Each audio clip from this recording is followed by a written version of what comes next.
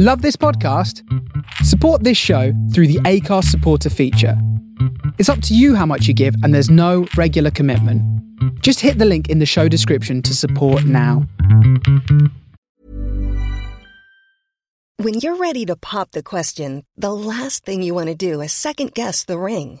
At BlueNile.com, you can design a one-of-a-kind ring with the ease and convenience of shopping online. Choose your diamond and setting. When you find the one, you'll get it delivered right to your door. Go to BlueNile.com and use promo code LISTEN to get $50 off your purchase of $500 or more. That's code LISTEN at BlueNile.com for $50 off your purchase. BlueNile.com, code LISTEN.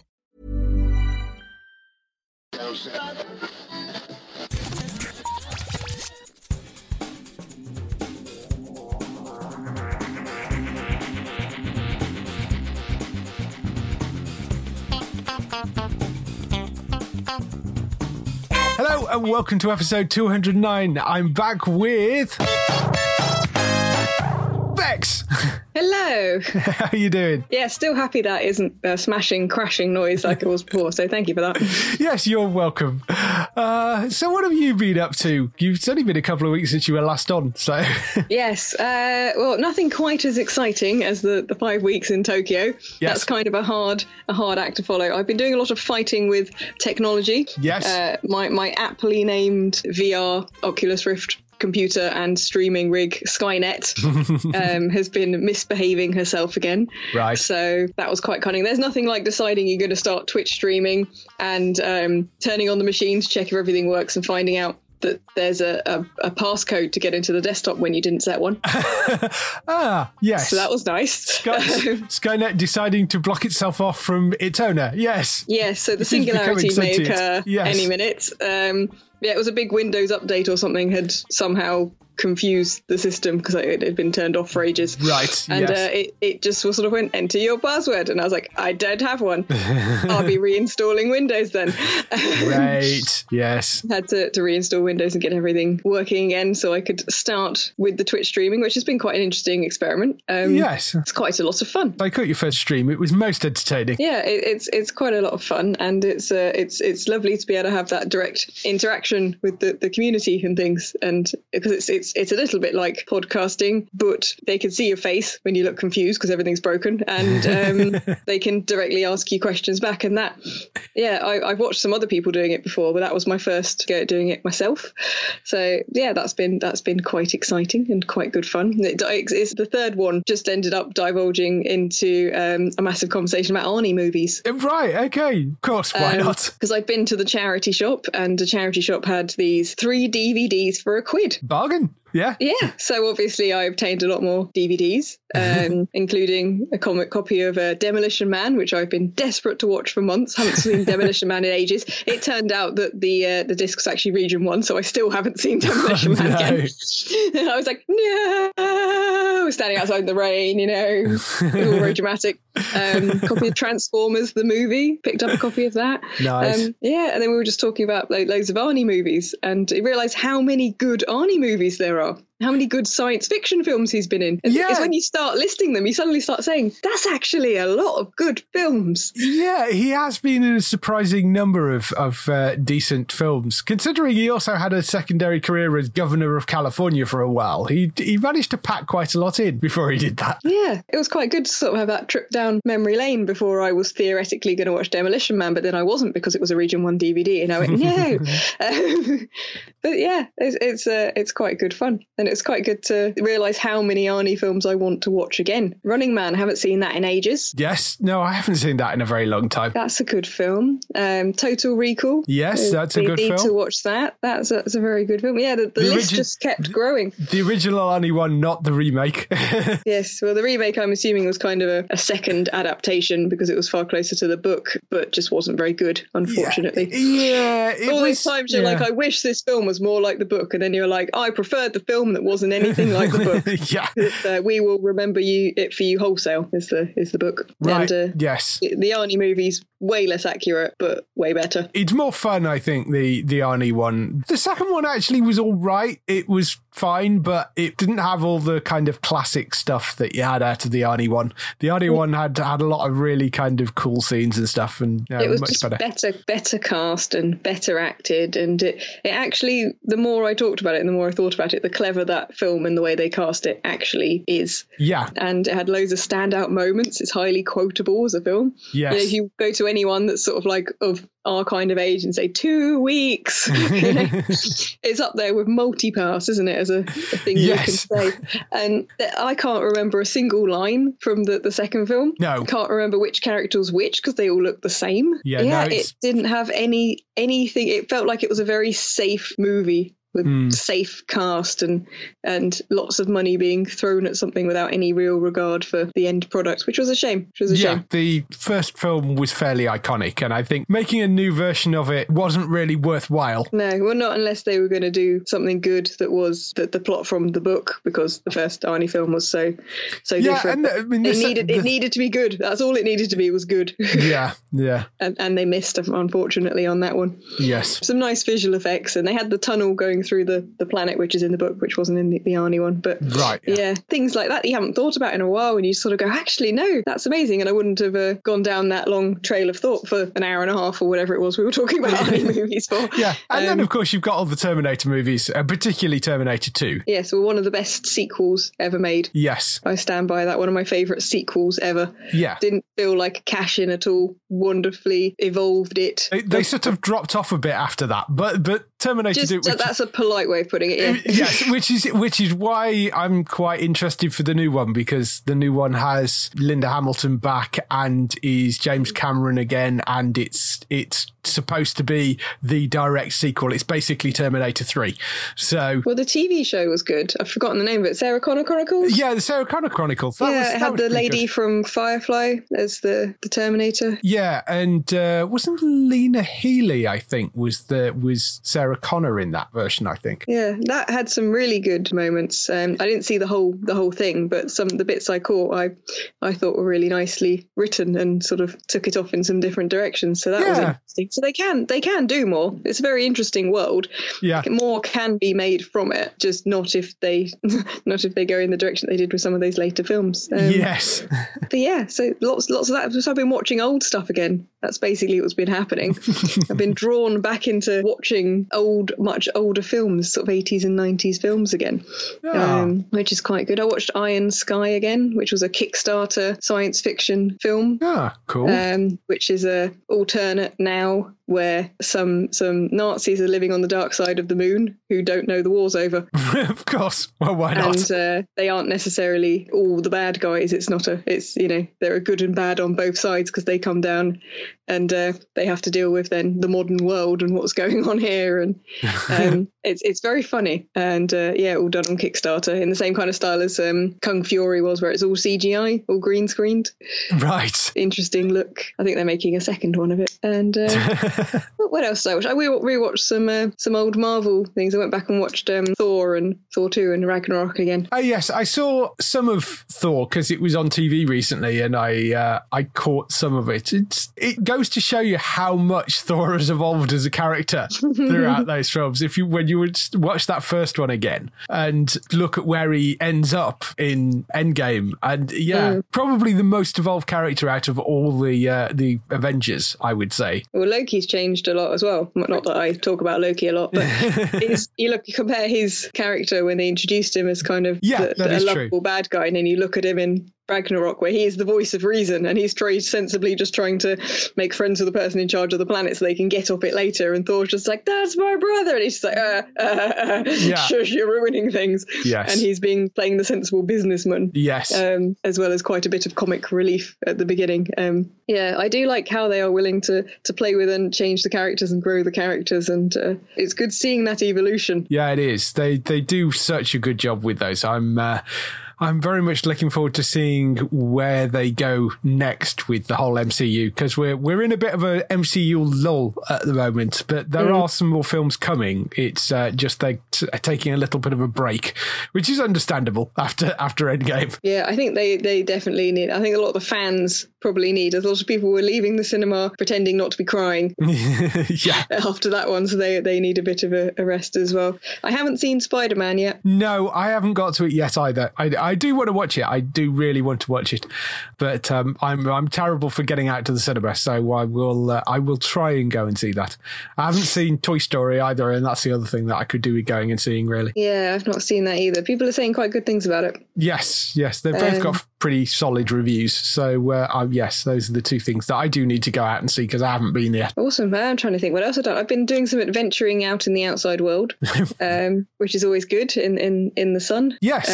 Remembering what the countryside looks like, trees, grass, those things you normally just see in the backgrounds on fantasy shows there. Yes. That kind of stuff. So that's been quite good. And I went out to the Joypad Bar retro gaming event the other week. Cool. In central London, which was nice. Lots of indie games and retro games, and some more Mega Drive games written entirely and on actual Mega Drive cartridges, but new games. Oh wow! By more indie of guys. them. So yes, yeah, because obviously there was Tanglewood was there. Yeah, but he'd brought some friends of his who also write Mega Drive games. Wow, including a nice scrolling shooter I've temporarily forgotten the name of that was pretty damn cool. So that was pretty cool to see. That's awesome. I didn't realise there were more of them. I mean, the Tanglewood thing was kind of fairly unique, but I'm glad there are other people doing it. That's cool. Yeah, and hopefully with the attention that Tanglewood got, then more of those people will get noticed, and maybe we'll have some more games written for original hardware. Yeah, that would be very cool. What have you been up to? I mainly, apart from a little bit of gardening, so my garden looks less like a jungle, mainly TV watching. The three sort of shows I've been doing on rotation this week, apart from all the sort of regular things like Agents of S.H.I.E.L.D. and all that sort of stuff. Jessica Jones, which of course started fairly recently, and I sort of didn't get a chance to jump onto it straight away. So I'm working through that at the moment. I'm on episode 10. Was it Matt who was on last week saying it has the usual problem of it being 3 episodes too long, which is the same with all those Marvel series. And I kind of agree with him. I mean, it's not dragging particularly, but it's very good. I mean, I am enjoying it, but you do watch it with thinking you could have chopped a little bit out there, and you could have chopped this down by a few episodes and it still would have worked absolutely fine. But that's been really good. I'm on episode 10 at the moment. I'm waiting to see how it ends and see whether they wrap it up reasonably well. Stranger Things, of course, started about halfway through that at the moment. I'm really loving this season. I think they've done a brilliant job. They're servicing the female characters a lot better than they have done in previous seasons this year. There's a lot more stuff for Elle, which is Millie Bobby Brown's character, and the other sister who, the younger character that joined last season, I think. They're servicing the younger female characters quite a lot better than they have done previously, which is great. And Years and Years is the other thing, which I finally got around to watching. I've been kind of building myself up to that because everybody tells me it's brilliant, but also kind of depressing as well. And it's a really odd mix. This is Russell T Davies's latest drama that went out on the BBC a few weeks ago. It's essentially based around the idea of sort of using the current political landscape as a starting point, and then kind of imagines what could happen moving forward from there. So there's bits of future tech in it. There are characters that are trying to become transhuman, so are talking about sort of uploading themselves to the cloud and replacing sort of body parts with cybernetics and stuff. So that's the sort of thing with the younger generation. There's a lot of stuff about the sort of politics and where sort of politically the world is heading and that sort of stuff.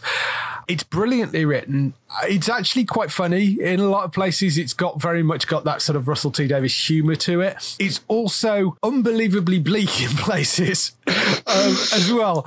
And it's this weird mix of that was quite funny, but this is quite depressing. So it sounds up my street, so I will have to start watching this one. Yeah, it's really interesting. If you're worried about the future of the country, or if you're worried about where the future is heading and how the world might turn out for the younger generation, you might not want to watch this because it really does paint a very bleak picture of the future. But it's interesting. It's very interesting, very different. I've got a couple of episodes left to go in it. It's exactly what Russell T Davies does so brilliantly well. I mean, he was great on Doctor Who, but if you look at some of his other work, particularly things like Second Coming, which was a thing about the Second Coming of Christ, which he did with Christopher Eccleston before he became Doctor Who, it's very much in that sort of vein of that kind of mini-series of taking sort of real life and putting something slightly more fantastical in it. And he just does it so well.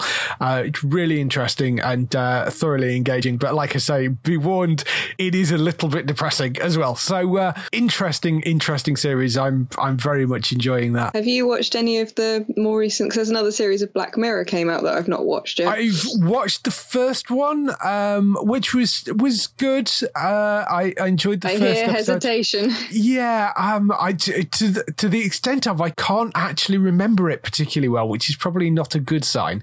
Yeah, I have watched the first episode of it, and it wasn't a particular standout one for me. I've got to do the second and third ones. I'm sort of trying to get through Stranger Things and Jessica Jones first before I jump into that. And I've got a whole list of things that I need to. There's things like Sneaky Pete on Amazon Prime I need to go and watch, and so there is a whole backlog of stuff which I need to catch up on. But yeah, you go on holiday for a couple of weeks, or you go away for a couple of weeks, and then things pile up. So yes, I have a backlog of things to get through. But yeah, those are the three that I've been doing so far. So that's all the stuff we've been up to. Let's move on to some TV and film news. TV and film news this week, starting off, as always, with the renewals, cancellations and pickups. First one is a cancellation. Ransom has been cancelled after 3 seasons. This was a sort of crime drama thing. It ran on Universal over here. It was one of those that is financed by like 4 different broadcasters in 4 different countries. And those are always a bit tricky to get renewals on. And it basically sounds like they've kind of, somebody must have dropped out somewhere because it's a financing issue. So they've decided they're not going to make any more of it. So that's finishing after 3 seasons. We've got Peaky Blinders, which is coming back soon. We don't have the exact date for it, but that's coming back soon on BBC One, which I'm very much looking forward to. But on the 18th of July at Birmingham Town Hall, there is going to be an exclusive world premiere. That's Thursday, the 18th of July. You can be in with a chance to win tickets for that. There's sort of a lottery thing going on. So if you go on to geektown.co.uk, there is a post on the website. You can find a link on there that will take you through to where you can win tickets for that, or be entered into the draw to the lottery draw to get tickets to go and see that if you want to give that a go and you're around Birmingham. I hopefully will be going along to that as well, so that should be very cool. Sky One has picked up the NBC drama Manifest. Finally, somebody has picked that up. Tuesday, the 30th of July, that's going to start airing.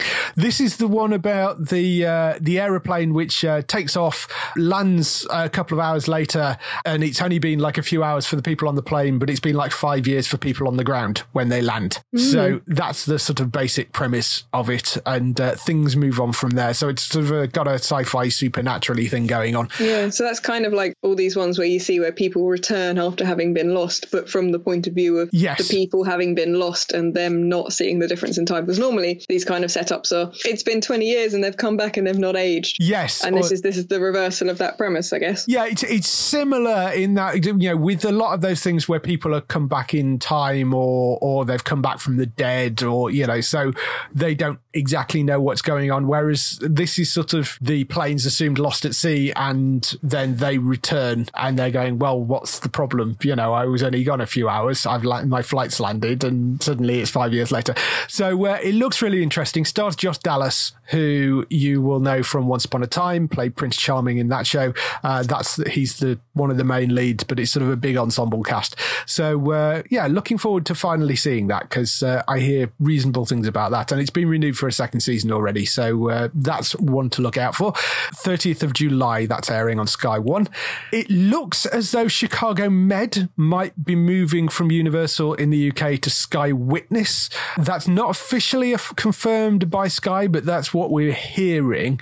I don't actually watch personally any of the Chicago series, but it's always been a problem in the UK because Chicago PD airs on one of the Channel 5 channels, Chicago Med aired on Universal, and Chicago Fire aired on Sky Witness. So it was always a pain because those three shows have quite major crossovers, and they never time them all to run at the same time. Yeah, it's a shame they couldn't do some kind of package deal to get them all in one place, because people will want to watch more than one series. Yeah, it could be a case of they don't allow Channel 5, or they rank up the price for Channel 5 to renew Chicago PD, so they can't afford to buy the next season possibly, and they managed to get all three in one place. This basically seems to be happening because Comcast now owns Sky, and what that means is Comcast are also owners of NBC, who run Chicago Med, Chicago Fire, the whole Chicago franchise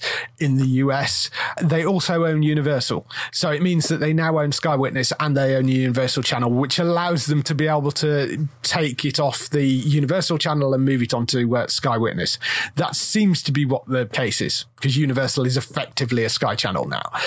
So hopefully they'll get hold of PD as well, and what everybody has been wishing for, all the Chicago fans are wishing for, is that all three actually end up in one place, which would make sense given that they're their shows. It would make sense if they could run them all together, but we'll have to wait and see what happens with PD. Yeah, because it would help their viewing figures to be able to. Well, yeah, that's it. This is what have people watching their crossovers. This is what I don't understand with Chicago, with Channel 5, is they always run it around the summer, whereas Sky Witness run Fire much earlier and Universal run Med around about the same time usually. So there's not usually too much of a problem between those two.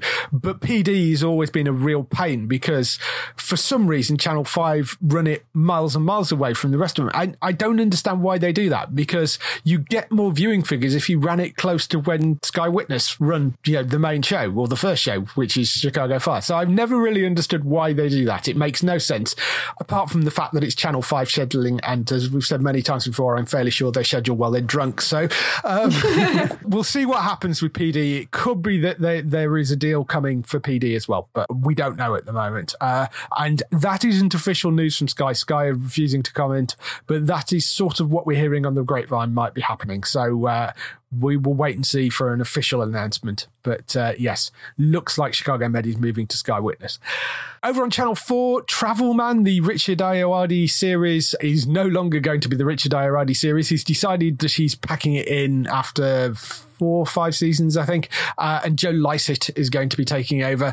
Not a show I particularly watch, but I know there's a lot of people very upset because, Richard Ayoade is so unique that he's sort of the person that makes that series. And Joe Lycett is a perfectly reasonable comic, but yeah, it's not the same level of kind of strangeness that you get from Richard Ayoade. I mean, whoever you replaced Richard Ayoade with, they would not be him. Exactly. He's a very distinctive and wonderful, quirky character. Quite a Marmite presenter, I would think, for some people, but most people love him and will watch a show because he's in. I don't think I know Lycett. Is he on a lot of the comedy shows? Yeah, he does a lot of those panel shows and stuff, and his stand-up's quite funny as well. And he's perfectly good, funny comedian. He's just not Richard Ayoade, and that's sort of a problem, particularly when that show is so tightly attached to Richard. I can see why people are upset about it, but I mean, it's happening. That's what they're doing. It may be that it all falls flat on its face and they don't renew it afterwards, but we'll have to wait and see.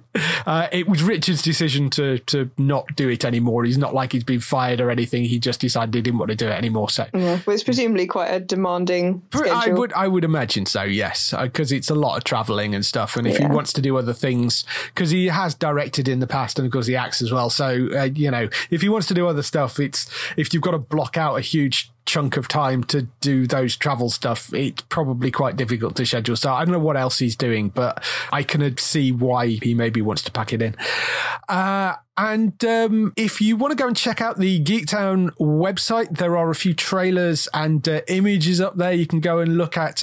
4 Weddings and a Funeral limited series from Mindy Kaling. There is a trailer for that up there. That's a TV version of the classic movie, which is nothing to do really with the film other than it has 4 Weddings and a Funeral in it as a TV series. It's a sort of limited series, so it may be one season, but they had talked originally about it being some sort of anthology, so the cast will change each season, and each season will have 4 Weddings and a Funeral. So it's basically a romantic comedy series that happens to use the name more than anything else. It did look quite funny though, the trailer, so worth a look. There are some first look images from Netflix The Witcher up on there as well, which looks pretty good, I thought. There's pictures of Henry Cavill as Geralt up on there, and a few of the other characters, so that's worth going to look at. And first images of Klaus Bang, who is the man starring as Dracula in the new Gatiss and Moffat version of Dracula, the people behind Sherlock, who are doing 3 episodes. Well, they're sort of 3 movie-length episodes, like 2-hour feature episodes of a new version of Dracula, which is coming probably later this year, maybe early next year. Yeah. Interesting. Do we know if that's based off older movies and older TVs, or if that's based off the book? I think it's a mixture of everything. The images look great. It seems to be very much in the vein of the classic sort of Hammer horror kind of look of Dracula. It's very much more in, it's not like they've messed it around and put it in modern day. It seems very much in the traditional sense of Dracula. So it could be really good, that. It's got a really great cast. And Gatiss is such a huge horror nerd that I think they will do a really good job with that. I can imagine they're going to want to do sort of proper kind of Hammer type justice to it, I suspect. So it looks really good, that. But there are images up on the website if you want to go and check those out. Moving on to some bigger news stories. Netflix officially has ordered a Neil Gaiman The Sandman series. Finally, somewhere it is actually getting on screen, having been stuck in development hell pretty much since it came out as a comic book, actually. Pretty much. A difficult series to adapt. Yes, and that's always been the problem, of course. I do know the comic book particularly well. I don't think I've ever actually read it. I have most of the comic book in singles, and I have the graphic novels, and I've read the Death spin-off series, and in fact I've read most of everything Neil Gaiman's ever written, books and comics. So for me it's quite exciting news, but it's also a source material that's very, very close to my heart, that I've been reading and involved with since it came out and started being published by Vertigo back in the day. So there's going to be quite a lot of weight of expectation on this. Yeah. And it is because it takes on, for those who might be new to the series, it takes on the embodiment of things like dream, delirium, death, and so forth, those kind of characterizations you think of, but they're quite different than, the Grim Reaper or the Sandman and things. They are very much his own takes on them, and they're very relatable, complicated characters, but also it's quite a visually unique book. The same as when we were talking about the Umbrella Academy getting adapted, and that had some very unique visuals. They kind of made it all more human and realistic for the Umbrella Academy, and I thought they did that well. Sandman, I think, is even harder to move away from the visuals element, because it is very dreamlike in places. So it could be amazing, and I think Netflix is the correct place to put something that's a little bit left field like this. I'd love to see this work on the screen. Yeah, it's going to be really interesting. On a side note, of course, had you not decided to go to Japan, you could have come to the Good Omens premiere with me and met Neil Gaiman. But, I'll just put that out there. Just hang on. Let me just hand you some more salt to put in that. I haven't seen Good Omens yet. I need to watch it. I think I'm partly just in sulk because of that. You could have also met Terry Gilliam as well. I'm just saying, Yeah, because you hate me, yeah. Well, I would have done this really kind thing if you weren't halfway around the world. Oh, that's nice of you. Just keep mentioning that. It's fine. Your decision to fly off to Tokyo, You see that like it was planned. Nobody forced you. Anyway, yes. My credit card purchase. it's dead. So, yeah, I mean, I'm very much looking forward to this because I do really like what he's been doing on screen recently, particularly with things like American Gods and Good Omens, which was absolutely brilliant. For those of you that don't know the Sandman comic books, as Bex kind of explained, it's a sort of dark fantasy. It's based around Morpheus, who is the Dream King, described as it follows him as he mends the cosmic and human mistakes he made during his vast existence, is how they're pushing it. But it includes these various other sort of characters which are sort of god-like, I guess, or they're like a dysfunctional family, but they're all the embodiment of different ideas. Yeah. And they all have their own characters, and they're all very interesting. Things like there is one called Delirium, who is loosely based on Tori Amos, the singer who was friends with Neil Gaiman, and has her kind of colourful hair and things. She has a backstory where she used to be Delight, and what changed in the world to cause the world to need delirium instead of delight. Right, yeah. There's a lot of kind of metaphorical existential stuff going on, but told through these modern fairy tales following these relatable, almost godlike characters who are just as flawed, I guess, sort of in the way, you know, the Greek and Roman gods were flawed and the ancient Egyptian gods were flawed. Yeah. Those kind of things. And he does that kind of thing very well, as you've been watching the American Gods and things. It's, yeah, really interesting ideas. I think that's going to be really quite interesting. It's described as ordering 10 episodes plus one, so 11 episodes? That maths would indicate that's 11, yeah. Yeah. Interesting. It's described as 10 episodes plus one, so I'm wondering if maybe they're going to do 10 episodes plus a special of some description. Maybe they're going to release something at like a Christmas thing, or I don't know. So I'm not entirely sure why they've listed it that way, but yeah, I mean, my brain would really like that to mean 10 episodes plus one that was focused on death. Yeah, I mean, maybe it is that. They did multiple limited miniseries based around the character of Death, who's a can't think why I liked her growing up, but she's a goth teenager who is the Grim Reaper. Why you'd find no that idea why I liked her at all. No, didn't utterly get my fashion sense from her as a 15-year-old. And she's very sort of personable and nice and sort of matter of fact and is a very nice person to come and kind of pick you up. And they'd spun her off. Right, so part of my brain says, oh, well, if they're doing a Sandman, maybe they'll do that. I mean, that's the other interesting thing, of course, is that, was it where Constantine and Lucifer were introduced? Was it in that run? Off the top of my head, I'm afraid I can't remember, because I read all of the Sandman things, then all of the Death comics, and then I sort of branched out and went around from there. I didn't necessarily read them in chronological order. Right, okay. Certainly Constantine, who people will know from the version that's on Legends of Tomorrow played by Matt Ryan and the individual TV series played by Matt Ryan, and of course Lucifer, which is very, very, very loosely based on the Neil Gaiman thing, which is the TV show, which is also on Netflix.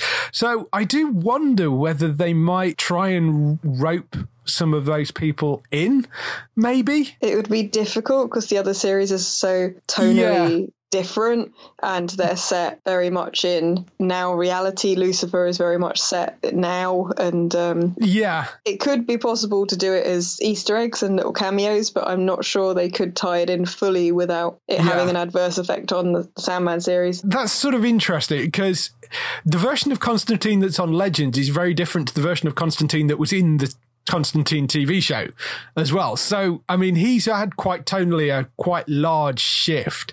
So I don't know. You could maybe get away with that, moving him across. It'd be nice to see a little cameo of him sort of walking through the background or asking someone a question and spotting something and darting off into the distance. But I think they need to keep some things a little bit separate because it gives you more freedom of creative control on each individual one. Yeah. And of course, Lucifer, the TV series, is ending. So you could do things with that character if you want to take it down a sort of darker turn after the TV show has ended. You could maybe get away with doing that and just have Tom Ellis still play the character. I don't know, but you might outrage fans of the Lucifer TV show because that is true. Yes, it's awesome, but it is completely different. Yeah, that is true. They certainly appeared in the comic books, and you know, we'll have to see whether they do pop up in the TV series. There's a wide cast of people they need to establish just for the primary cast of Sandman on its own. Yeah, it's going to be based around Preludes and Nocturnes, the first graphic novel. I'm assuming that was collection of the individuals. So yeah, it's going to be based around Preludes and Nocturnes for season 1. Going to be exec produced by Neil Gaiman alongside David S. Goyer. David S. Goyer, very familiar to sort of DC properties, having worked on Nolan's Dark Knight trilogy. He worked on Constantine, the TV series. He worked on Krypton. He's all over the comic book adaptations. Gaiman's obviously Gaiman. Alan Heiberg, who's set as showrunner. He has worked on The Catch and shows like Scandal, Grey's Anatomy, The OC, Party of Five. He has written comic book stuff as well, because he also wrote Patty Jenkins' a highly acclaimed Wonder Woman script, and has written Young Avengers. In fact, I think he came up with the Young Avengers for Marvel. He has got a comic book background as well, despite the fact that he seems to have moved on to those Shondaland-y kind of shows. But he has got a comic book background. So, he's going to be an interesting person to kind of develop it, I think. Gaiman's very much involved in co-writing as well. So it's not going to be... And he's good at writing. I mean, you look at that one episode of Doctor Who, he wrote the TARDIS turned into a human being for an episode. Yes. It stood out somewhat as different from the rest of the episodes of the series, but it was pretty lovely. And that was considering that episode was supposed to be part of the series before. Right, yes. And it had to be completely rewritten because everything had changed in the meantime. And it was still a really interesting, fun piece of TV to watch, and it was one of my favourite episodes of that series, and not just because Neil Gaiman wrote it, but just because I found it I loved the whimsy of it. Yes, no, I really like that episode. I thought it was fabulous. He writes really relatable, very out there, unbelievable characters, but somehow seem exceptionally grounded and relatable at the same time. And it's an amazing skill. I've always admired it. The pilot, I think, he's actually being co-written with Gaiman and Goyer, and then Alan Halberg is serving as showrunner. Gaiman said on Twitter, "I'm hoping we can make something on television that feels as personal and true as the best of the Sandman comics did, just set 30 years later than the Sandman comics." So yes, I mean, with Gaiman actually writing behind it, I think that would make sense. It's interesting it's ended up on Netflix as well, because Gaiman actually has an overall deal with Amazon Studios, not Netflix. However, The Sandman, of course, doesn't belong to Gaiman directly. It belongs to DC/Warner Brothers. Yeah, because it was a Vertigo release. Because it was a Vertigo release. Yeah. So I suspect that's why it's outside of the deal, and they decided to go to Netflix rather than go to Amazon. And if I was Netflix, you're going to pick up that series just to annoy Amazon, surely. And you're going to pick it up because there is a huge fan base that has never seen an adaptation of that, and if you do it right, that's going to bring in a vast amount of people wanting a Netflix subscription just to see it. I do think that Netflix is probably the right place for it. It does that sort of quirky off the wall thing a bit better. There's a definite audience there for it, I think. So they picked up Happy. I believe that they're willing to do things which I never thought would get adaptations. When they turn around and say they're going to do Transmetropolitan or something, I'll be amazed. But I didn't expect Happy to ever be on the screen, let alone in the form it was. Yeah, I mean, Happy was a Netflix internationally sci-fi in the US, but they'd done things like Maniac as well. Umbrella Academy arguably was something which you looked at and thought, how on earth is they ever going to adapt this? So, I mean, I think it is probably the right place for it, definitely. I'm very, very much looking forward to seeing this. There's no premiere date for it yet. Gaiman basically said they hadn't started writing it so far. So late 2020 is probably the earliest you're going to see it. Yeah, we've waited 30 years. I think we can wait a little bit longer for it to be done right. We're going to want to make sure it's right first, yes. Yeah. Definitely. Moving on to other news, over on Amazon, they're not short of large projects because they have got Lord of the Rings coming, and they've finally announced their first director. It's going to be AJ Bayona, who is the director of Jurassic World Fallen Kingdom, which was a good Jurassic World movie, actually. It was, it was a good Jurassic sort of Park Jurassic World movie. I think he did a good job with that. So he is signed on to helm the first 2 episodes, so he's kind of setting the tone and the scene seen of it. For those of you who don't know anything about the Lord of the Rings series, it is, of course, based on J.R.R. Tolkien's Lord of the Rings. It's set in the Second Age, which is a long, long time ago before the Third Age, when the Fellowship went to Mordor and Bilbo met a dragon and all that stuff. The Second Age hasn't really been seen on screen at all. The only bit that we saw was the battle scene between the last alliance of elves and men and Sauron, which we saw at the start of the film trilogy, I think. We have seen little bits of it, but the Second Age is a huge period, spans over 3,000 years. It includes things like that battle that I just mentioned, the forging of the rings, the founding of Rivendell. So there are a lot of things that you can play with in that, I think.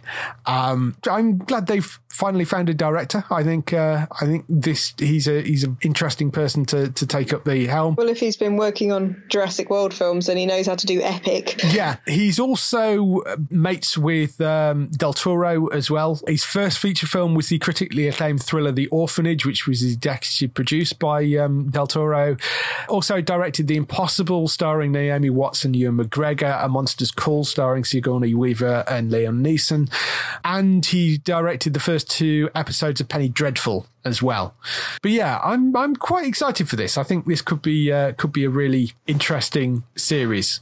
Because, I mean, I know it's going to upset a lot of Tolkien scholars. I'm absolutely adamant that's going to happen. But I think that's going to happen no matter what you end up doing. So, you know. I'm definitely interested by it. I haven't read and sort of been involved in a lot of the media from the earlier bits of Tolkien history, but it's such a huge, expansive world. You're never going to run out of it. It's like the Star Wars universe. Yeah. You can just keep writing. It's so big and there's so much there that you can just keep writing new epic things. I played some of the RPGs and hack and slash games that they've put together for Lord of the Rings, and they've all been really interesting plot lines, and there's so much you can fill in, not just about the characters we've already had, but the things they allude to, as you say, where they've shown flashbacks, and when they're talking about the forging of the rings. Everything's epic. I don't know how anyone copes in Middle-earth, because they can't even walk to the shops to get a pint of milk without something epic happening. It's just one of those worlds, and being a quintessential fantasy book. I mean, the book that is now become, Lord of the Rings and The Hobbit is now what we think of as all the sort of stereotypical things almost of fantasy series, is because they became so quintessential of the genre because of his work. It definitely brought it all to the forefront, and it just appeals to so many people and is pretty timeless. Absolutely. I'm very much looking forward to this. I think you are, as I say, you are going to upset some people no matter what you do, as I'm sure some of the movies upset some Tolkien purists as well. Lots of people shouting about how the trees were wrong. Yeah, right, okay. That was definitely a thing when they come out. Aragorn didn't ever shout in the books, "Let's kill some orc," but it's fine. I'm not that fussed. And there is a guideline for this. It's a bit like things like Star Trek as well. At this point, there is like history sort of things set up. Tolkien wrote when events happen, and he wrote in more detail about some of this stuff as well. But as long as you're kind of not messing too much with the established history and you're kind of filling in gaps, I think you're fine. It's all good. No news on when that's coming yet, and I don't think there's been any casting yet either. We'll have to wait for all that to arrive. It's going to be an expensive series. It is, and it's already been picked up for multiple seasons as well, because that was the only way they'd agree to it, is if Amazon bought multiple seasons. So, you're getting multiple seasons of it, whether you like it or not. Well, hopefully we'll like it then. Yes, so hopefully we'll like it, and hopefully it all goes well. But it is going to be very, very expensive to make. We'll bring you more as we hear about it. And lastly, we have Warner Media, who has ordered a bunch of shows recently for their new streaming service, have ordered one particular one, which I thought might catch you, all right? Gremlins. It's an animated Gremlins prequel they've ordered called Secrets of the Mogwai. Animated television adaptation that travels back to the 1920s Shanghai to reveal the story of how a 10-year-old Sam Wing, future shop owner Mr. Wing, met the young Mogwai called Gizmo. Along with a teenage street thief named Elle, Sam and Gizmo take a perilous journey through the Chinese countryside, encountering sometimes baffling and colourful powerful monsters and spirits from Chinese folklore. On their quest to return Gizmo to his family and uncover a legendary treasure, they are pursued by a power-hungry industrialist and his growing army of evil gremlins. So, sounding very much like a child's cartoon sort of version of Gremlins, I think, from that description. But it's going to be 10 episodes of 30 minutes each, and produced by Amblin Television in association with Warner Brothers Animation is the setup for that. So, Gremlins animated series? Why not? I did always wonder how he got hold of Gizmo and why he then sold him as a pet. Yeah. So it's going to be interesting to see how they make that seem quite... Because it's one of those things you don't really question when you first watch Gremlins. It's just, of course, he's selling this strange creature that could destroy everything. How did he get it? Don't know. And I think that's quite a fun thought experiment. Yes, that is going to be interesting to see how they get around the fact that he did sell him. Yeah. If they're supposed to be returning him to his parents, and then instead they flogged him in a shop some years later. Yes. Interesting plot twist there. Yeah, so we'll have to see how they get around that. But yes, animated Gremlins, why not? I would have much preferred to see a sort of grittier live action version of it, maybe. But I'll take what I can get when it comes to Gremlins. Yeah, I mean, you think at things that seem like strange things to make cartoons of in the past, and I remember quite enjoying the Highlander cartoon series. Yeah. And that was a strange thing to make a children's cartoon series out, and that worked quite well. Very much so. We had a few back in the day. It's kind of an old tradition, make strange children's cartoon out of things children would never have seen the movie for. Yes, that's absolutely right. Yes, there was an awful lot of those around in the 80s. So why not? Sure. That's pretty much, it's like there's nothing to really be offended about with this decision. No. It's just slightly baffling. It may be fun, or if it isn't, we just shan't notice it exists. Yeah, so I mean, who knows when we'll get it over here, because it is coming to the Warner Media streaming service, which hasn't yet got a name, although it may be called HBO Plus. That seems to be one name that's being touted around, because Warner Media own not only HBO, they own CW, falls under that banner, as CBS, Adult Swim, Cartoon Network, True TV, CNN, all the DC Entertainment stuff, New Line, TNT, TBS. There's a whole stack of things that they own. So they have got some interesting original content coming, though, for that streaming service. There's a Dune series, which is a spin-off from the movie, which is coming next year, with Denis Villeneuve directing the pilot of the TV series. So it is going to be a direct tie-in to that movie version. So I think they're hoping that movie version does quite well. Otherwise, that's going to really screw them up. So there's that coming, which is called Dune the Sisterhood. There is a Kaylee Clolu from Big Bang Theory. She is doing a dramatic role called The Flight Attendant, which is based on a best-selling novel. Tells the story of a flight attendant who wakes up in a hotel room hungover from the night before in Dubai, only to discover she's lying next to a dead body, which I thought sounds quite interesting. I hate it when that happens. Yeah. You can tell from life experience that Bex knows about that. This isn't going to be at all be taken out of context later. No, not at all. In a court case. They've got a half-hour rom-com called Love Life, which is an anthology rom-com series described as the journey from first love to last love and how people we meet along the way make us into who we are. That's starring Anna Kendrick in the first season of that. There is an adaptation of Made for Love, which is a novel. It's going to be directed by S.J. Clarkson, who is currently doing the Game of Thrones prequel and just a whole bunch of other things. It's a dark half-hour comedy about a 30-something woman who goes on the run to escape her suffocating marriage to a controlling and possibly psychopathic tech billionaire. Unfortunately for her, discovers that he can track her and knows her every thought and feeling due to the fact that he has a monitoring device implanted in her brain. It's written by Patrick Somerville, who wrote the wonderfully bonkers Maniac. In which case, I'm immediately sold. Yeah, so I think that sounds like it's going to be very weird and off the wall. Patrick Somerville's also writing writing Station 11, which is another novel adaptation. This is a post-apocalyptic drama which spans multiple timelines and tells the story of survivors after a devastating flu epidemic. So there's that coming as well. And they've got Tokyo Vice, which is based on the true memoirs of an undercover reporter that went undercover with the Tokyo Vice police squad to root out corruption. It chronicles his daily descent into the neon-soaked underbelly of Tokyo, where nothing and no one is truly what or who they seem. That one sounds like it could be kind of gritty and interesting, because that's a sort of drama based on a true life thing.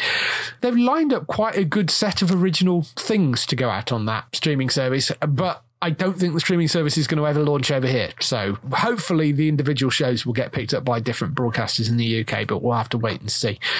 So that's all the news we have for this week. Next up, we have an interview.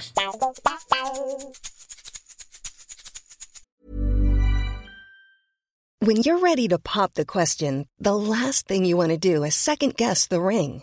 At BlueNile.com, you can design a one-of-a-kind ring with the ease and convenience of shopping online. Choose your diamond and setting. When you find the one, you'll get it delivered right to your door. Go to BlueNile.com and use promo code LISTEN to get $50 off your purchase of $500 or more. That's code LISTEN at BlueNile.com for $50 off your purchase. BlueNile.com, code LISTEN. The interview this week is with Maggie Phillips, who is a music supervisor. She will explain later on in the interview exactly what a music supervisor does, but she has worked on a series of really good shows. She's worked on Hulu's The Act, which you can get on Stars Play in the UK, Shrill, which is, I think, a Hulu series as well. She worked on Handmaid's Tale, Legion, Counterpart, which is a brilliant show, a sci-fi show, which is also on Stars Play in the UK. She also worked on Umbrella Academy and Homecoming on Amazon.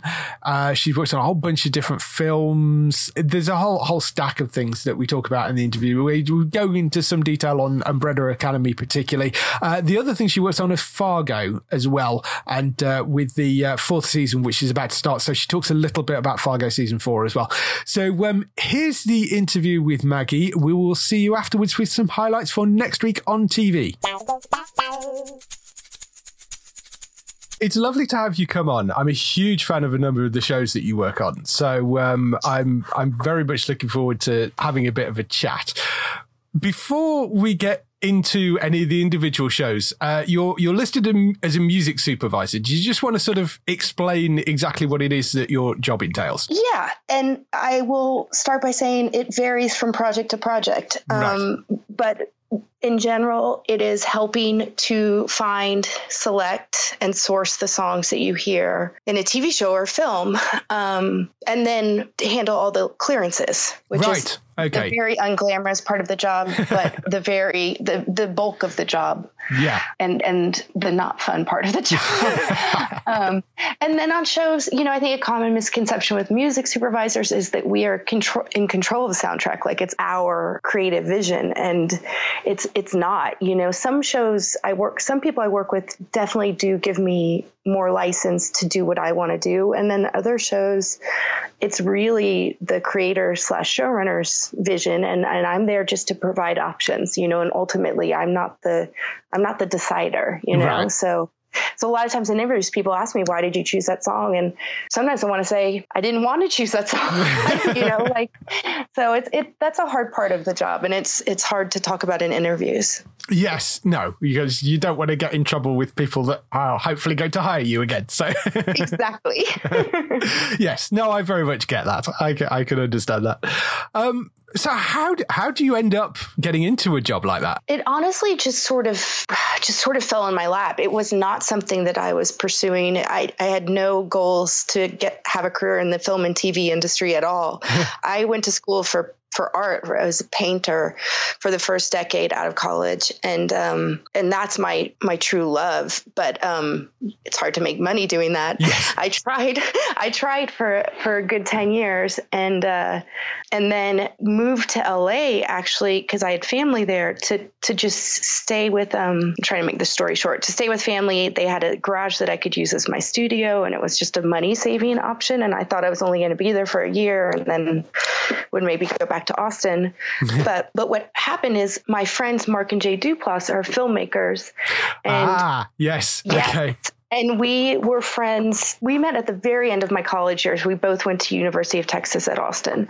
The three of us. And so we got to be friendly after I graduated, but we were friends in our 20s. We all lived together in New York City. And Mark was a musician, and I was one of their friends. You know, I was the friend that was always making mixes and like handing out CDs and introducing people to new music. It's always been a passion. I've always been a huge fan, you know?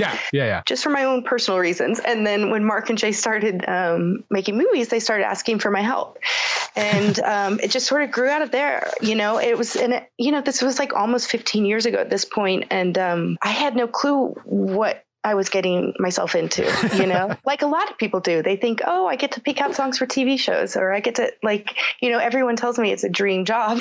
Yeah. Oh, that must be so cool. You get to pick, and there is some parts of it that are really amazing and fun. But yeah, the whole business side of things, I had no clue what I was getting myself into. I ended up being good at it. So here I am. So, yeah, what you're saying is be friends with filmmakers and be the person that makes the mixtapes. Well, I hesitate to say that because that is not all that it's. No, obviously. But that's how it started for me. Yes. I think it's happening differently for people now because it's with the change in what's happening with TV and how much content there is out there. It's such a coveted position. People really do have a misconception of what the role is, I think. Yeah. And so people go into this, so many people want it. There's classes for it now. There's much more information. Like when I first started, there was a few books that I used as references. And I think now it's a little easier to get information on the business end of things. Yeah, like you say, the business side of things. It all seems lovely and fluffy, the kind of idea of being able to pick songs for shows. And then there's the whole sort of clearance and getting all that side of things and all the business. Yeah.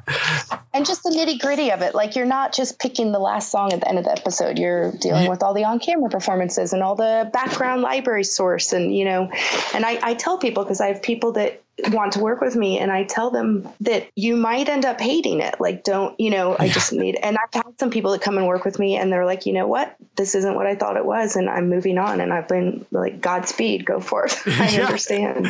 Yes. You don't want to be stuck in something you don't want to be doing. So, yeah. So in terms of some of the TV shows, I mean, there's some great things that you've been involved with. I think the big one that I would pull out most recently is Umbrella Academy, which is a phenomenal series. And I've thoroughly, I was a fan of the comic books, but I mean, I love the series. So much fun, right? Just a lot of fun. Yeah, amazing amount of fun. I mean, there is one very distinctive use of music in that, which is the I Think We're Alone Now section. Where did that come from? Was that a direction choice? That was Steve Blackman, creator, showrunner, and he called me early on. He and I met when I was doing Fargo. He was one of the producers / writers on Fargo, and so he and I started talking a lot about the music very, very early on. Like he pulled us on before, both me and Jeff Russo, the composer. Yes, he pulled us on even before he started writing scripts and stuff, which is really early to come on board. But it was fun because we got to like just play around a lot with music in the beginning. And I Think We're Alone Now was I think it might have been the first song he asked me about. And he asked me what my thoughts were about it. And I was very enthusiastic because that song for me is the whole goal of the show. The music was to put in stuff that was fun and very nostalgic and playful, you know, and not too heady, not too obscure, you know, sort of just giving people what they want. And so for that song, I have a very strong memory attached to it when I was 13 when the song came out. So I'm aging myself, but I made up a dance routine with my two cousins, and I remember parts of the routine. Like we practiced it for like a whole day straight. And so as soon as they said that song, I was like, oh my God, that it has to be that. And I think since both really fell in love with that use. It's everything sort of, it was like a domino effect. Like once, and then Netflix really liked that use and the way Steve had shot it, or, you know, how it almost started feeling like a music video. And Netflix really liked that part about it and encouraged us to do more songs, or, you know, to find more placements like that. Yeah. And so that was sort of the instigating song. Yeah, I can see that. It turns into a great sequence. And we interviewed some of the actors a while back for it. And I know they loved doing that sequence as well. So, well, I think it was fun for them because it's the first episode and they're still kind of feeling their characters out. And then they get to interpret how their characters would dance to a song. And I think that's probably fun to be physical with something like that. And it was so much fun for me to see how they sort of approached that when I got to see the scene. Yeah, absolutely. You mentioned Jeff Russo there, who we've interviewed numerous times before. It's a lovely guy. You worked with Jeff actually looking at the two IMDb pages. Yeah, quite a lot, because you both did Altered Carbon, which was another great show. You both did Legion, The Act, Fargo, Counterpart, Umbrella Academy. We do a lot of shows together, and it's because simply, like, we love working with each other. He thinks I'm the best, and I think he's the best. and sometimes I think whenever we go into an interview where, like, you have to work with this person, we're always pitching ourselves for the job, and sometimes we position each other as a team, like ourselves as a team. Yeah. He's one of my best friends. He's one of my closest friends. Aww. So, and the friendship grew out of working together on Fargo. Yeah. You know, at this point, we've just developed a shorthand, and it makes for a more seamless process too, creative aside, just like the workflow. Yeah. In terms of some of the other shows, Legion is one which, I mean, I'm trying to think of, it's been a while since I've seen the last season and we're coming up to the new one. So I'm trying to remember exactly what music was used in there, because there must have been some pop music references used in that show. Yeah, we did a lot. In the first season, we used a lot of, what you call the British invasion. We had The Who and the Kinks. Oh, God, it's been so long that I'd have to go back and look at the list. And then, and of course, the Pink Floyd. Pink Floyd was the first reference Noah gave both me and Jeff. He took us out to dinner and told us about what Legion was going to be about, and that must have been an interesting conversation. Yeah. Well, he's so funny. He talks about, he's talking about the characters and the story, and, it sounds thrilling, and we're having such a fun dinner. And then we left, and then Noah waits, and this is very classic Noah. Noah waits until the end of the evening, and he looks at both me and Jeff, and he's like, Dark Side of the Moon. And then he gets in his car, and so Jeff and I were like, I went home and I listened to the album from start to finish for the first time in many, many years. Yeah. Emailed Noah in the morning. Jeff went back, and I think he that night might have purchased the same synth that they used for that album. Wow. Yeah. I don't know if it was that night or the next day, but he immediately went and got that synth. But so that Jeff really ran with that, that reference in the score. And then we actually got to do the direct reference at the end of the season. We licensed Breathe and On the Run. Right. It's a great show. It's bonkers and horribly confusing in places, but it's fabulous. I'd love having things like that out there. That, I mean, I know it's coming to an end, but I mean, what a wonderful little thing to exist. It's not for everyone. I mean, it's a challenging show, and it's very visual, and it's like you said, it's confusing, and you have to really be present for it. But I don't think there's anything else like that on TV. Absolutely. And it was such a joy to work on that. I'm sad it's ending, but I know I get to keep working with Noah on other stuff, so I will continue to be challenged by him. Yes, yeah, totally. Another thing you worked on was Counterpart, which I loved. I know that's been came to an end. Sadly came to an end, but I adored that show. I interviewed quite a lot of the cast for that. It's such a wonderful series. And in terms of coming to the music for that, you've obviously got these kind of two sides in the show. Was there some challenge involved in selecting music that appeared on either side of the divide? Yes. I mean, we had to, we thought about it a lot, especially in the first season. And, it's hard to come up with what would be on the other side. Yeah. We definitely, I think the year, was in the 90s. I might be saying 94 because that was my high school graduation, but I think it was right around there that the divide supposedly happened. Yes. And so we tried to keep that limit there, but then also there was bleed over between the two worlds. So there were times that we did have some like contraband music playing. I think it's season 2. And then also, I mean, just to be totally frank, that show had a very tiny budget. So it was primarily Jeff on that show. Like it was a very score driven show. And so when we did get to use songs, it was more about J.K. Simmons' character. And sort of like, who is this person? And we used a lot of soul, especially for Howard and not Prime, but just sort of, he was such a tragic character. And I felt like, I don't know, whenever I sat with him in music, I wanted to feel that tragic rawness and vulnerability. Like, anyway, so the soul, like we started actually, what was written into the first script? It was not James Carr, it was something else. And then I pitched James Carr for the end, and Justin really loved it. So we went with that. And I loved working on that show. God, and Justin was such a delight to work with. Like, he really trusted me with music, and it was fun. I wish it hadn't ended. Yeah. It's one of those shows that really, I think, could have continued for a while. It's such a shame that they didn't keep it going. So in terms of some of the other shows you worked on, what was your favourite thing to work on musically? Well, picking favourites is hard to do. I know. Maybe I shouldn't ask you your favourite. Or one that springs to mind, maybe. I have to say, and I don't think anyone else I work with would be surprised, but working on Fargo with Noah Hawley is the highlight. And we're starting season 4 now, and I am having so much fun listening for it.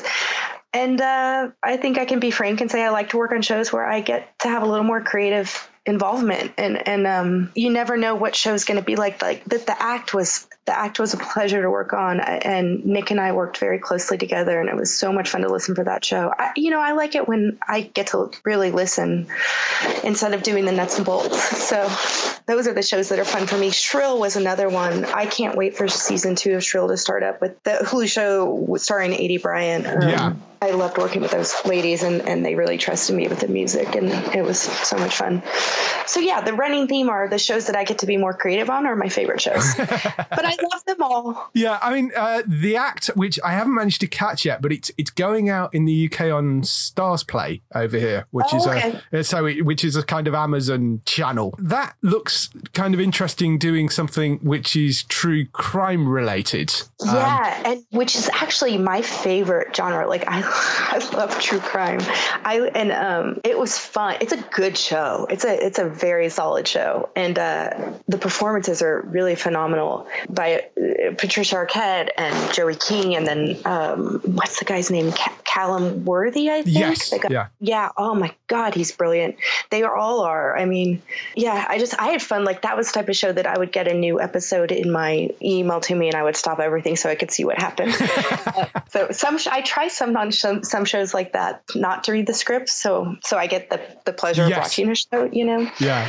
But we didn't use a ton of source, but the songs we did choose, we were very thoughtful about, and just tried to play up mostly Joey King's character, Gypsy Rose Blanchard, such a complex character, and the sort of balance of the naivete and innocence, like forced innocence and forced, because the story is that she's really 21, 22. Her mother's been telling her she's 14. Like, she never was allowed to grow up. And slowly over the course of the show, she starts learning the truth. And I'm not giving you a spoiler because, yeah. And so as she starts discovering what's going on and really throws her into a dark sort of spiral, the music goes darker, and it was fun to play with those two. Like, there was her romantic kid side and, fantasy world, and then there was also her femme fatale side. Right. Yeah. Which was also loaded too, because is she really a femme fatale? I mean, not at all. So, we just played around with it. It was a complicated character to work with. That looks like it's going to be a really interesting series, and I love true crime as well. So it's one I'm definitely going to go and catch up with. Yeah, definitely watch it. Yeah, it's a fun. It's also a fast, like, you just want to keep going. So it's a quick watch. So in terms of other things, what have you got? Anything coming up you can talk about? Well, like I mentioned before, the one I'm really excited about is Fargo season 4, which is starting to be cast. Right. I don't know if they've announced them. They've only announced Chris Rock, I think, at this point. Yes, I think so. But the other casting choices are equally as inspired. And they have announced that it's going to take place in the 40s, 50s. Yes. Yeah, I know the exact year, but I guess they like keeping things under wraps. So I'm excited to know, and I have a plan of how we're going to approach that in our contemporary world, how we're going to approach a period piece. We might not be as true to period as we were with Fargo season 2, which was set in 79. Right. So we're just exploring a bunch of options right now. And that's just fun when I get to do all that research. I'm working on a few Hulu shows, Reprisal, which with the Warren Littlefield's company, which is sort of a dark, twisted, genre-smashing revenge thriller with a female lead. It's going to be very cool. That will come out next year with great music. I love the main guy, Josh Corbin, has fantastic things. And then also, I should mention I'm starting Umbrella Academy season 2. That started. Fabulous. Yeah. And then also a new show called The Great, which is written and produced by Tony McNamara, who is responsible for The Favorite, starring Elle Fanning and Nicholas Hoult. And oh, wow. We're in the beginning stages of that. It's so good. I'm so excited to be on this one. But there's not going to be a lot of scores. I think it's going to be primarily score, but it's still beginning stages. I'm excited for people to see that. I've got a lot of cool projects coming up. Well, as I say, I'm looking forward to seeing particularly The Act, because that's one that I haven't caught yet. But those other shows sound good as well. Last couple of questions. First one is, what TV shows are you watching at the moment? I just finished season 2 of Barry, and I think it's right. Everyone's talking about it, as they should be. I think it's such a great show. It's so well written, and my friend Liza does the music for that show, and I think the source cues are really smart, and I like their restraint. I like that there's not. I actually emailed her about this morning. I like that it's not littered with songs, and it's done very efficiently, and the choices are very purposeful. I think it's really well done. And then David Wingo's score is great too. But yeah, just a fun show to watch. And Bill Hader is so good. Yeah. I'm just like, I have a massive crush on him just because of his talent. And then I'm watching Chernobyl, which I always say wrong. Oh, yes. Yeah, really enjoying that. Fabulous, yeah. Yeah, that's it right now as far as what I'm into. I watch a significant amount of cooking shows. Yeah, well, I guess you find that with a lot of people working TV, you either find it's like they've spent their entire day looking at a screen, so they don't watch any TV for pleasure, or the stuff that they do watch tends to be like cooking shows and that sort of stuff. So yeah, no matter what I watch, I'm thinking about this, how it's made. I'm thinking about the score. I'm thinking about the song choices. I'm looking up on IMDb who did it. Yeah. So I'm still in my work mode.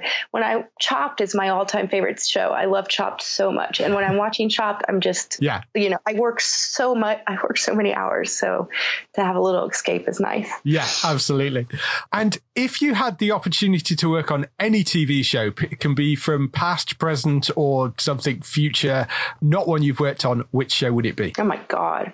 I'm trying to think, like, as a fan, I would have loved to have worked on Buffy the Vampire Slayer. Oh, great choice. Yeah. Yeah. As far as what would challenge me in the future, I'd love to work on a show that's almost silent. I feel like we have so much music out there, so much content. There's so many shows with tons of great music. I'd rather work on a show that has one song in the whole season, but it's the perfect song. You know? Yeah. I think a challenge sometimes is, like I said with Barry, is the restraint, and I think that would be something I would welcome. Yes, that's good. Good answers, definitely. Thanks. All right. Well, I shall let you get back to your day and back to work. It was nice talking to you. I really appreciated all the questions and stuff. This was a good interview. Thank you. No problem at all. I really like talking to you too. You'll have to come back on when maybe when the next file goes out or something. Please, yeah, I would love. want to talk about it. I just can't yet. So. Yeah, no, absolutely. Maybe get you and Jeff on together. That would be fun. That would be fun. Yeah, we've done that a few times before. It's fun. I'm sure we'd do a Jeff interview at some point. So maybe when the next Fargo season comes out. Yeah, let's do it. Let's do that. Great. Awesome. Well, have a good night over there. Yes, and have a good day. Thank you. All right. I'll talk to you soon. Talk to you soon. So that was the interview with Maggie Phillips. Hope you enjoyed that. The actors we mentioned you can find on Stars Play. The Handmaid's Tale is, of course, on Channel 4 in the UK. Umbrella Academy is, of course, on Netflix. So go and check those out. Now we have some highlights for next week on TV. So highlights for next week on TV. We have LA's Finest, which is a female-led spin-off from the Bad Boys movie franchise starring Jessica Alba and Gabrielle Union. Are you a fan of the Bad Boys films? They're okay. They're quite fun. I am a fan of Jessica Alba, though, and I haven't seen her in many things recently at all. So True. I think it's nice for her to get a lead on something new. So I think that's probably what would draw me in the most. Yeah.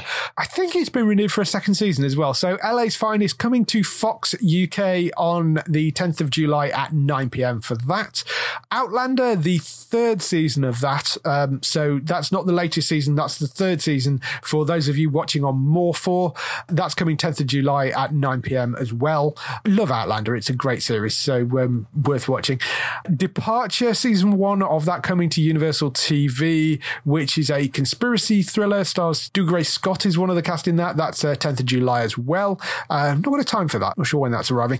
Harlots, season 3 of that, which I know has bounced around a couple of different channels in the UK. It's now settled on Stars Play. Third season of Harlots is coming on the 11th of July.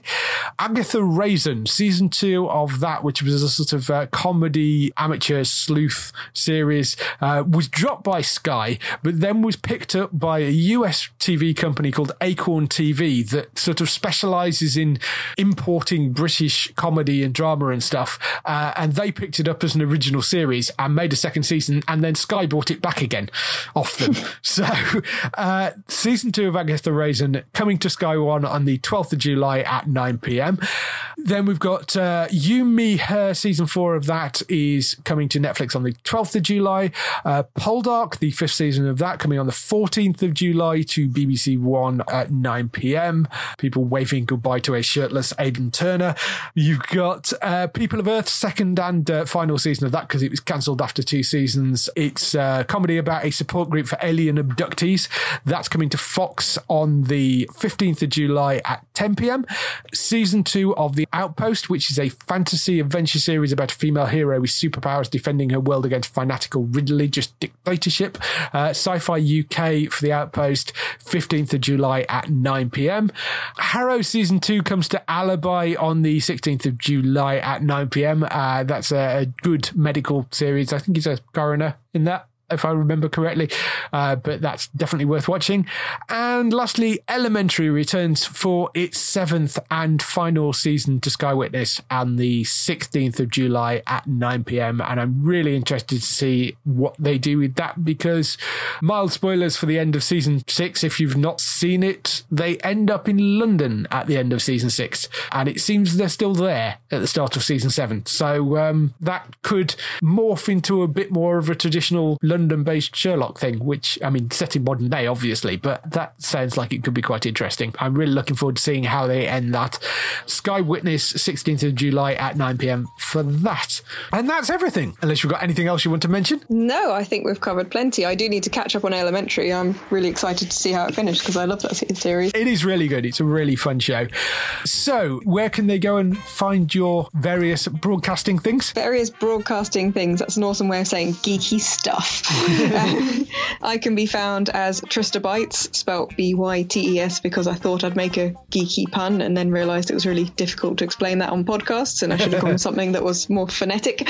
But I can be found on YouTube, Twitter, Facebook, Instagram and Twitch now as well. And I also put up some articles and videos on the geektown.co.uk website. Go and check out her Twitch streams. They are very funny, and you can insult her at the same time, which is great because you can do it live. That's a big selling point. Yeah. I'm finding that, So for us, obviously, geektown.co.uk throughout the week for all the latest air date info. Want to get in touch with your questions and comments? Email us on podcast@geektown.co.uk. Leave a message on the website post. Find us at Geektown on Twitter, on Facebook at facebook.com/Geektown, on YouTube at youtube.com/Geektown, and on Instagram at GeektownUK. That is everything. We shall see you next week. Bye-bye. Bye.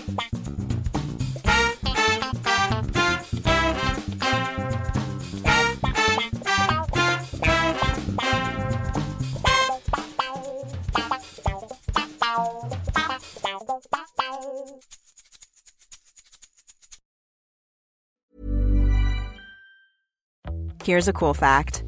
A crocodile can't stick out its tongue.